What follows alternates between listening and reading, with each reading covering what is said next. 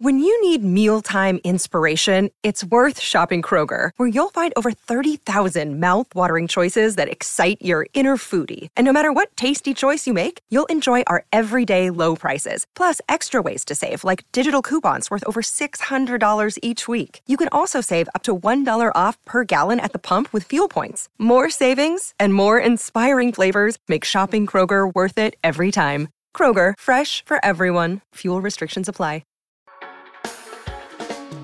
Hey everyone, if you like this podcast, go behind the paywall to get privileged access to the smartest minds in finance. Visit realvision.com/rvpod and use the promo code podcast10. That's podcast10 to get 10% off our essential membership for the first year. Join the Real Vision community and learn how to become a better investor. And now to the top analysis of today's markets.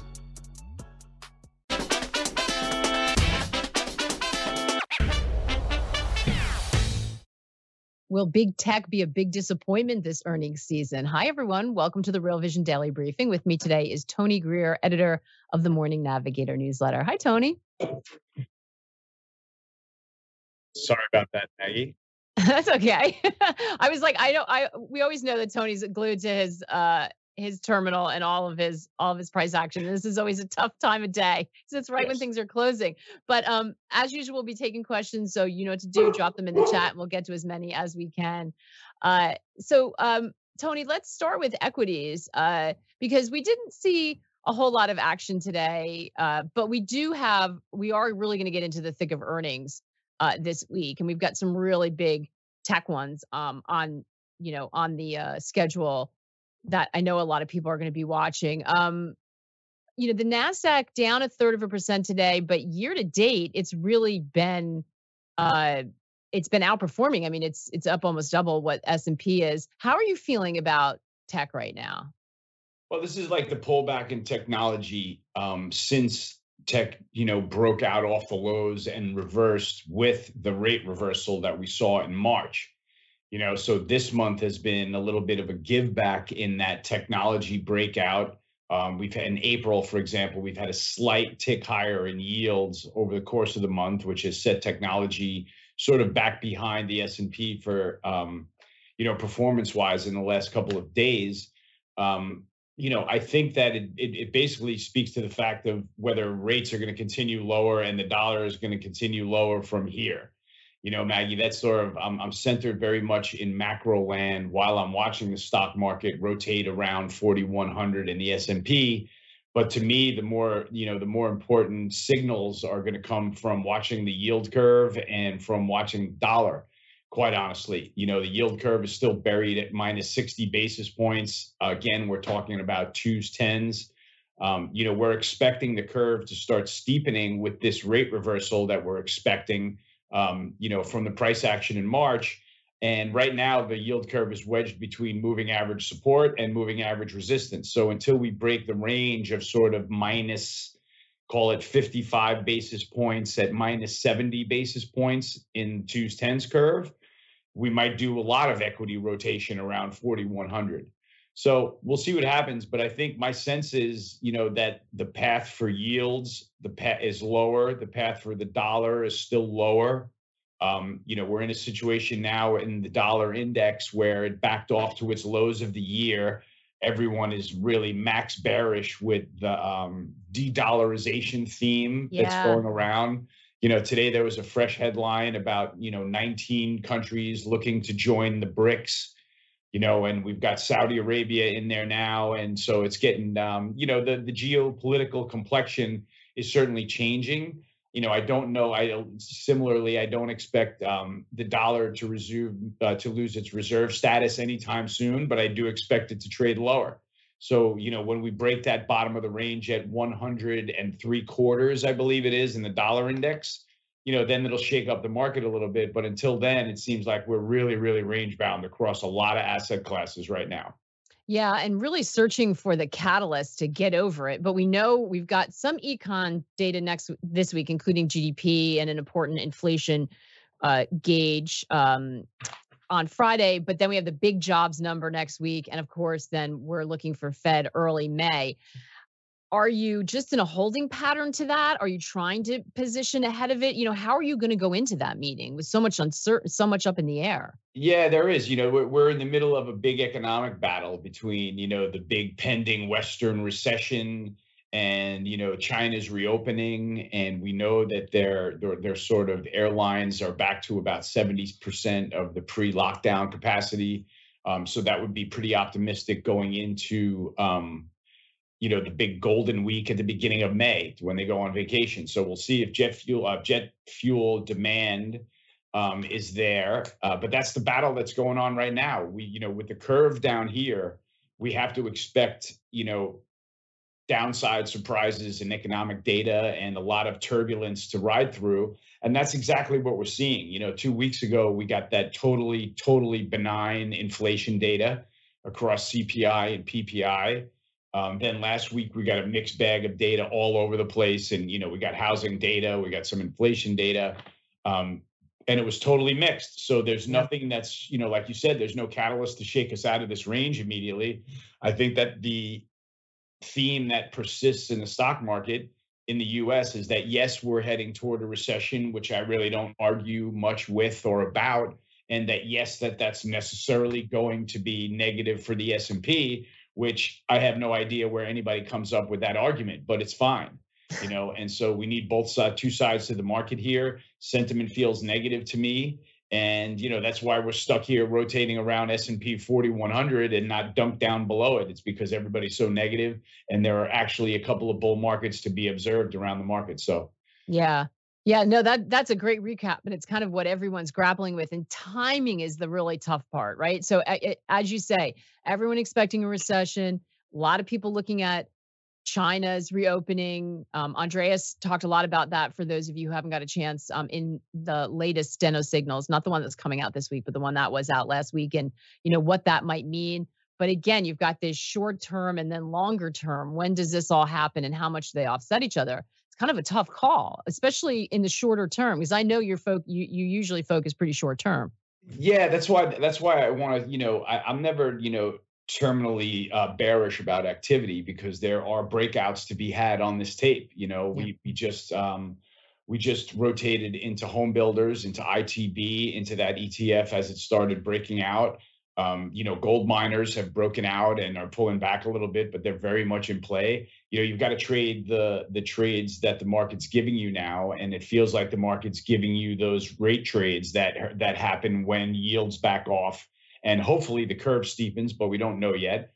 But if we are going to go into an easing cycle rather than in a tightening cycle, then you would expect to see some strength in gold, and you'd expect to see strength in home builders with lower mortgage rates, et cetera, et cetera. So I'm just trying to pragmatically and very tactically and carefully approach the trades that the market's giving us, Maggie. I think that's about the only thing I could do in this tape.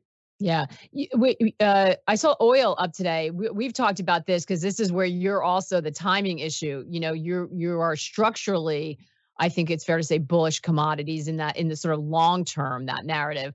But short term, you've been also just letting the market show you where to go. It looks like the oil market is paying a lot of attention to that China story. Yeah. It's easy to remain sort of structurally bullish, but flat in oil right now. No matter what, even with the OPEC plus output cuts a couple of weeks ago, we're still in a range, right? We're still in a sort of 75, 85 range. The oil market's, hovering right below $80 now. So, regardless of the output cuts, we haven't done anything technically to break the consolidation range. So until we do that, once again, it's 75, 85 until further notice. So what's gone on more materially in the energy markets is that the crack spread has backed off from about $40 to around $30, which has been significant. The refiners are all sort of off of their highs now and testing their uptrends. So that's another one of the trades that the market's giving you, Maggie. If you believe in, the gasoline demand story globally, which has been, the story that's kept the energy market propped up, then you can buy refiners on this dip. They've all backed off the highs. The crack spread has gone from 40 to 30 for the fourth time this year. So if it stays in a range and trades back up, you'll see the refiners come back and make new highs. And we know that their margins have been dramatically expanded, and that is filtering into earnings. So, there's some upside to look for there too. There's opportunity. It's just kind of hidden in a lack of volatility right now, if that's fair to say, Maggie. Yeah, no, and a lot of people talking about that lack of volatility. In fact, I think we had the VIX down again, right? I think it is below. Did it get below 17 again? Are you watching that, or is there other stuff going on? I know a lot of people are talking about those 1-day options expirations and stuff. I mean, what do you think when you see the VIX like this?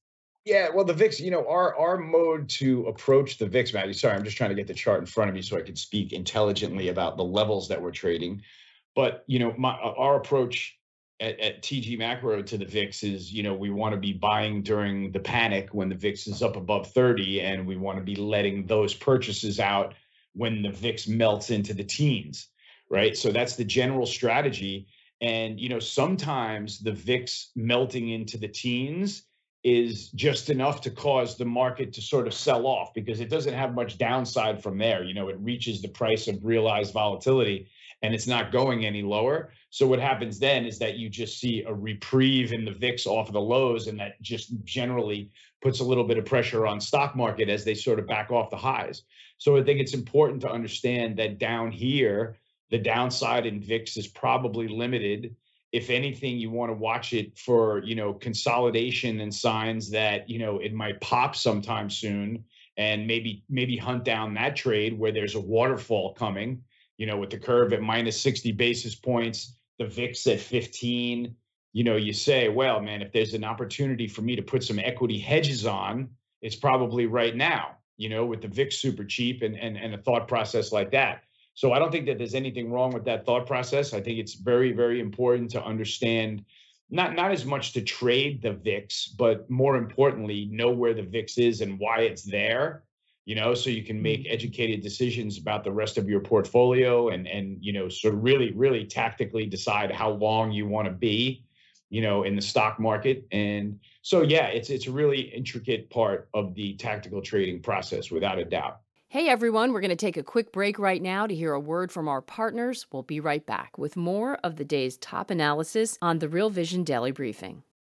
Another day is here and you're ready for it. What to wear? Check. Breakfast, lunch, and dinner? Check. Planning for what's next and how to save for it? That's where Bank of America can help. For your financial to-dos, Bank of America has experts ready to help get you closer to your goals.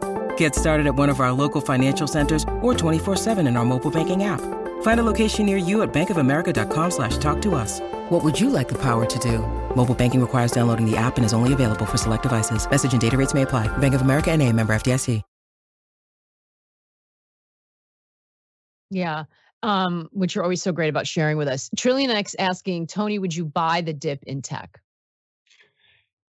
I'm still of the mindset that this rate reversal in March was real. Right? That was a 12 sigma rate reversal. It's something as a trader that you think about, and it wakes you up in the middle of the night and reminds you, like, that's what the market is still working off of, right? It's still working off of the fact that yields reversed with the Silicon Valley blow up, yields reversed with inflation dramatically backing off the highs. And while I do think that we are still living in a world where we've got politically structural inflation, central banks are, in fact, doing a good job at battling that, as we can see from the headline data, where there's absolutely no inflation scare in the number. Now, we pulled back from, say, 9 to, call it 5.5%, 6% inflation or something like that. And, once again, Maggie, I sound like a broken record, but if the administration is going to continue to push this move toward net zero as hard as they are, to me, that's politically structural inflation that at some point is going to creep back into the data and probably keep it from descending back all the way to 2% CPI, for example. We probably find a level before that level off. And then I'm sure we'll see periods, over the next 12 months where we'll see upside pressure on inflation again, and maybe upside pressure in yields. But that's the battle going on in the markets, and we're just trying to surf it here with the securities that we're trading. Yeah. Michael Z asks a question. I'm gonna shorten it, Michael, and I hope I paraphrase you well. But sort of asking, what happens if the Fed just pauses and holds on rates until something else breaks again, and brings up the fact that we're approaching that whole debt limit fiasco. dog and pony show in DC. We do seem to always think that they're either going to hike again or they're going to start cutting. What about that just extended period on pause? Is that priced in the market at all? Maggie, that's a great point. I can't say whether or not that's priced in. I would say that that's something that's probably difficult to price in, but I could see a scenario where CPI has backed off the highs dramatically, right? I could see a scenario where CPI or PPI data gets persistently sticky up here and doesn't want to back off, but the Fed is in a position where they say, well, we don't really want to raise rates right now with the state that the economy is in, or the state that the global economy is in. It might be a little bit precarious post-bank blow up to be raising rates right now. And so that could be a situation where inflation creeps back into the picture and turns the rates markets around, right? Turns the bond market into a bit of a sell-off if the Fed doesn't do anything. So we'll see. I'm a believer that the short end of the curve is what's going to keep the Fed's hand to the fire in terms of inflation coming back into the picture. And we'll see if the bat signal, otherwise known as 2-year yield, starts taking off towards the highs again. We'll know that the commodity markets are going to hold the Fed's hand to the fire and try to get another rate hike out of them. But that's not the way the interest rate markets are looking right now. So we'll see what happens in the next couple of weeks. Yeah. It's really tricky. And this is why we're going to just be, hawking on that inflation data and just trying to tear it apart, because I think it is going to really hold the key. It's interesting that we're talking about sort of strategy in this environment, because it is important. It's been choppy. A lot of people have been asking about getting stuck in the chop, what to do. We have people asking, should I buy the dip? I had the chance to sit down with Andrew Rosner for my podcast, My Life in 4 Trades.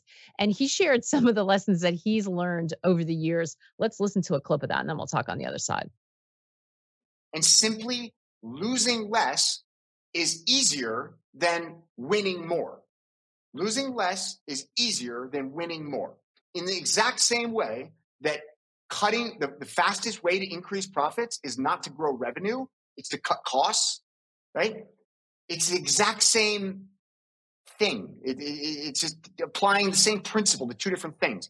Just losing less is easier than winning more. And so just if you can take money off the table, I do like the mantra of, never sell everything, keep a little bit, Jason Calacanis has a saying, he calls it schmuck insurance, always keep 10% as schmuck insurance. You just never know, right? And I like that. I think that's an important mantra too. But really, just always, if you're winning, if you look at your P&L and you go, I am up more than I ever expected. If you are looking at your P&L with a big old smile on your face, that is the leading indicator that it's time to take some money off the table. Like, sure, let your winners ride, but take your initial principal off the table. The video version of that conversation is available on our website. Andrew has an amazing life story, including how he got started. Really, really sort of wild how he came to be an entrepreneur and a VC investor now. And we also talk about a $1 billion missed opportunity. Basically, he left $1 billion on a table from a deal. And he talks about having to live with that, which is insane. If you're not already a member, scan the QR code, or you can listen to the podcast wherever you get your podcasts. But Tony, I know that's something that you talk about a lot too, about trying to have the discipline to, make sure that you are taking your profits when you need to, looking at your portfolio, being honest, listening to the market signals like you were just talking about. Yeah. I kind of wrote about it this morning. I was kind of struggling to think about what to write to my subscribers. And I got back into my routine when I started thinking about it. I was like, the reality is that I wake up Monday morning and I'm doing what I always do. I'm looking at my pad, and then I'm looking at the market, and I'm seeing what could kill me this week, and just trying to figure out what could possibly go wrong with what I've got on the books. And that lends itself, you have to be a little creative, right? You have to think of things that haven't happened yet. You have to create scenarios in your mind that, go against what you think to figure out what might blindside you, but at least that makes you prepared for sort of attack on your portfolio. And if you're prepared for an attack on your portfolio, then you have an escape plan and, an emergency plan. And you have that plan for when you get punched in the mouth, like Mike Tyson says. And then you can just react with no emotion. And so that's kind of how I like to handle things at a certain level myself. And being as successful an entrepreneur as that gentleman has been, I'm not fading a thing that he has to say. No, yeah, exactly. But I think it's fantastic advice, just, making that part of your routine. So we've got all kinds of questions coming in, but a lot of chat about the debt ceiling issue. So I just want to revisit that again. So, there's debate about the timing. There's also, everyone sort of knows they do it at the last minute, but there's always that concern about what if they get it wrong and, what if they blow past it? How are you thinking about the risk around that? I don't, Maggie. I really don't. Now, I understand that it has moved 1 month paper dramatically, right? It's important to see what the debt ceiling conversation is doing to the markets, if it's doing anything into the markets. But I have a very broad noise cancellation policy on that whole discussion. In fact, I mute the words debt ceiling on Twitter because I do not want to hear the noise that they talk about going back and forth. As long as I have one eyeball on 1 month yields and I understand that they've been thrown for a loop due to this discussion, and I know that that kink in the 1 month curve is not affecting anything that I have on my pad immediately, I'm going to tell you that in a couple of weeks, we're not going to be talking about any debt ceiling. We're going to take another quick break to hear a word from our partners. We'll be right back with more of the day's top analysis on the Real Vision Daily Briefing. Yeah, that is usually the answer we always get from traders, because you've got to concentrate on what really matters. So we have a question. I'm laughing looking. We have a question from Eric H. Is there a level on MSOS that you cannot resist buying, and is that level $5? I like that very specific ending of that. He's leading the witness. He's leading the witness. I tell you, the cannabis market is just unbelievable right now, right? I mean, the baby is being thrown out with the bathwater. I don't know what to say. I reach out to my friend Jason Wild, who is one of the biggest operators in the industry, and I just tell him, I hope you're doing okay through all this. And it seems like he still has a smile on his face, and it's business as usual for the actual multi-state operators in the stores themselves, because they're busy with building inventory and building a business. But the industry is just bidless on Wall Street right now. So, I wouldn't bid $5 if I've got a chance to bid $2, because that's the way it looks like the direction is going. And believe me, I understand at some level the prices will get stupid. They'll consolidate forever. The industry will lull everybody to sleep. And then all of a sudden, safe banking will pass and the world will change. But I'm kind of resigned, having gotten the scars trying to play it from the long side. I only give myself a couple of swings at that trade, and then I'm out like any other baseball player. And right now I am sitting in the third row of the cannabis stands spectating because I have no business trading the sector from the long side until I've got catalyst, proof of price action, proof of performance. I can draw a picture of the breakout on the chart that looks like all the other breakouts that I've seen in my life. And until I get all of that lined up, I'm sitting here watching cannabis go down, man. I don't know how else to do this. Yeah, it's funny. We haven't talked about it in a while because you sort of basically said you took yourself out of it. But we got a couple questions on it today. So obviously things are getting to the point where people are interested. And if you're not familiar with MSOS, it's Advisor Shares Pure US Cannabis ETF. We have another specific. Somebody also said, "Wait a minute, it's not Tuesday," but that's okay. Can the market? Nico's asking, can the market rally as small caps are still on the floor? Ooh, Nico's good question, man. They were the epicenter of the post-Silicon Valley bank blowup, right? So I would imagine that the stocks that are down due to that can stay down for a while. It's hard for me. It's hard for me to have a view on the Russell when I'm so focused on this NASDAQ trade. I'm kind of focused on another trade at the moment, not the sort of Silicon Valley bank cleanup trade, but rather I suppose, a rather the lower interest rates spurring the home builders and technology sector trade. So I guess since I'm chasing down that angle, I don't have as strong a view on the small cap stocks. But I do think that the market can still work its way out of here and have the Russell be a sort of drag behind, with all the small cap stuff that's still damaged and all the banks that may not rally out of the hole. I just think that that's going to be a little temporary, little tell in the markets now where small cap stocks are a little weaker. Yeah. It's really, it's tough to play coming out of the bank blow up and kind of having your eyes on the tape for another body floating to the top. But I think in the absence of another body floating to the top, we'll see them catch up and kind of get more back in line, if that's fair. Yeah, absolutely. And we will, as the weeks go on, a lot of attention on what this potential credit contraction will look like and what that might mean for small businesses as this bank situation plays out. So we'll keep an eye on that as well. This is a great question from Roger. What's a normal crack spread? Normal. Oh, so the normal range for the crack spread is anywhere between $5 and $15 historically, right? That is the price where the refiners crack 3 barrels of WTI crude oil into 2 barrels of diesel fuel and 1 barrel of gasoline, right? During the Russian invasion a year ago of Ukraine, I guess the retaliation of the NATO invasion of Ukraine, if you want to look at it realistically, they got as high as $60.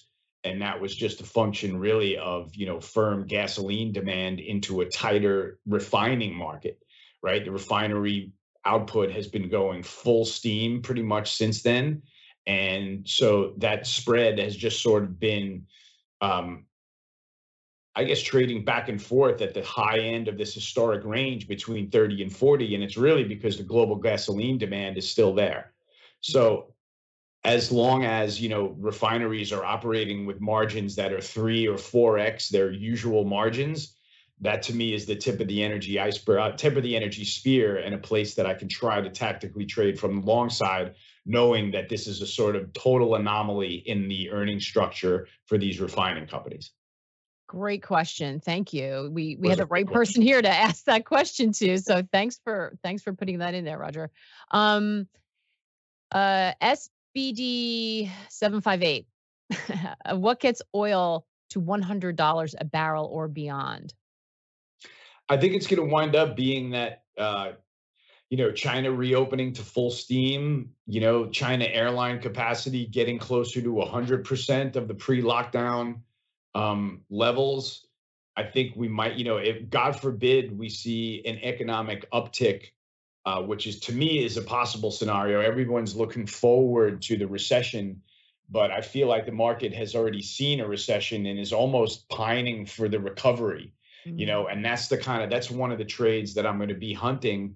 I don't know if it happens next quarter or next year, but at some point that curve is going to start steepening again with an economic recovery in mind. And that's when we're going to get the chance to lean into all the industrials, cyclicals, and trades like that. And those are going to work like a charm, and they may go on for months and months and months as we dig ourselves out of this economic malaise that we seem to be in.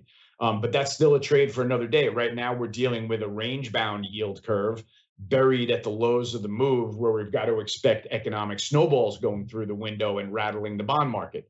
So as long as that's the case, I can't expect much upside in equities. But once again, we'll roll out of this period, and eventually we'll see that yield curve steepen, and we'll have a different trade to hunt down.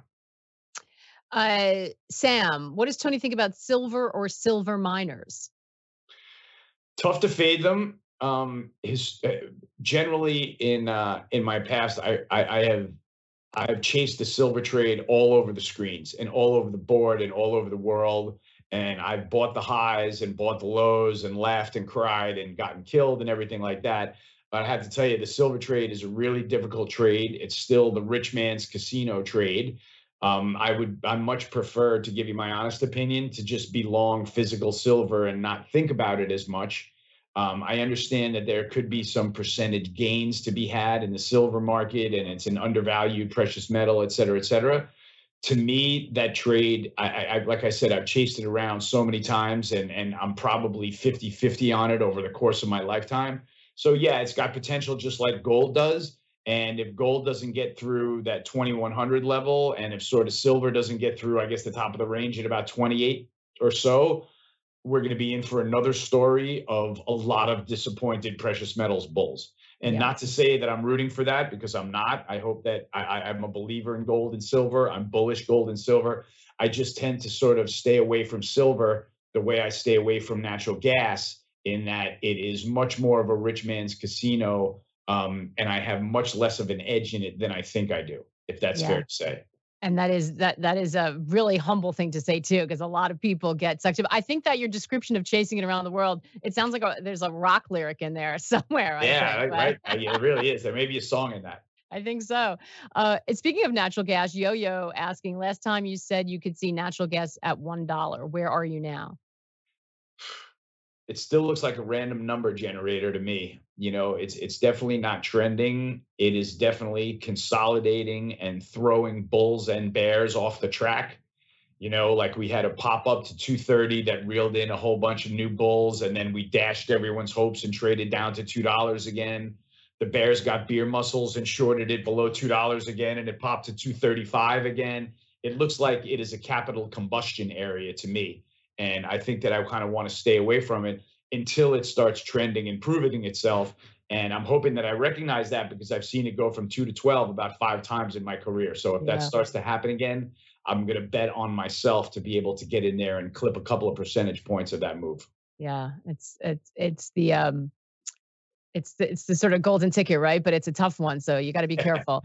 One last question. Timed golden ticket. Yes, Paul. This is our last question. Paul asked it early, so I want to make sure I get it in.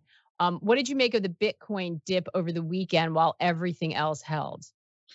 Yeah, I hate that Bitcoin trades over the weekend, so I don't know what to make of the dip over the weekend.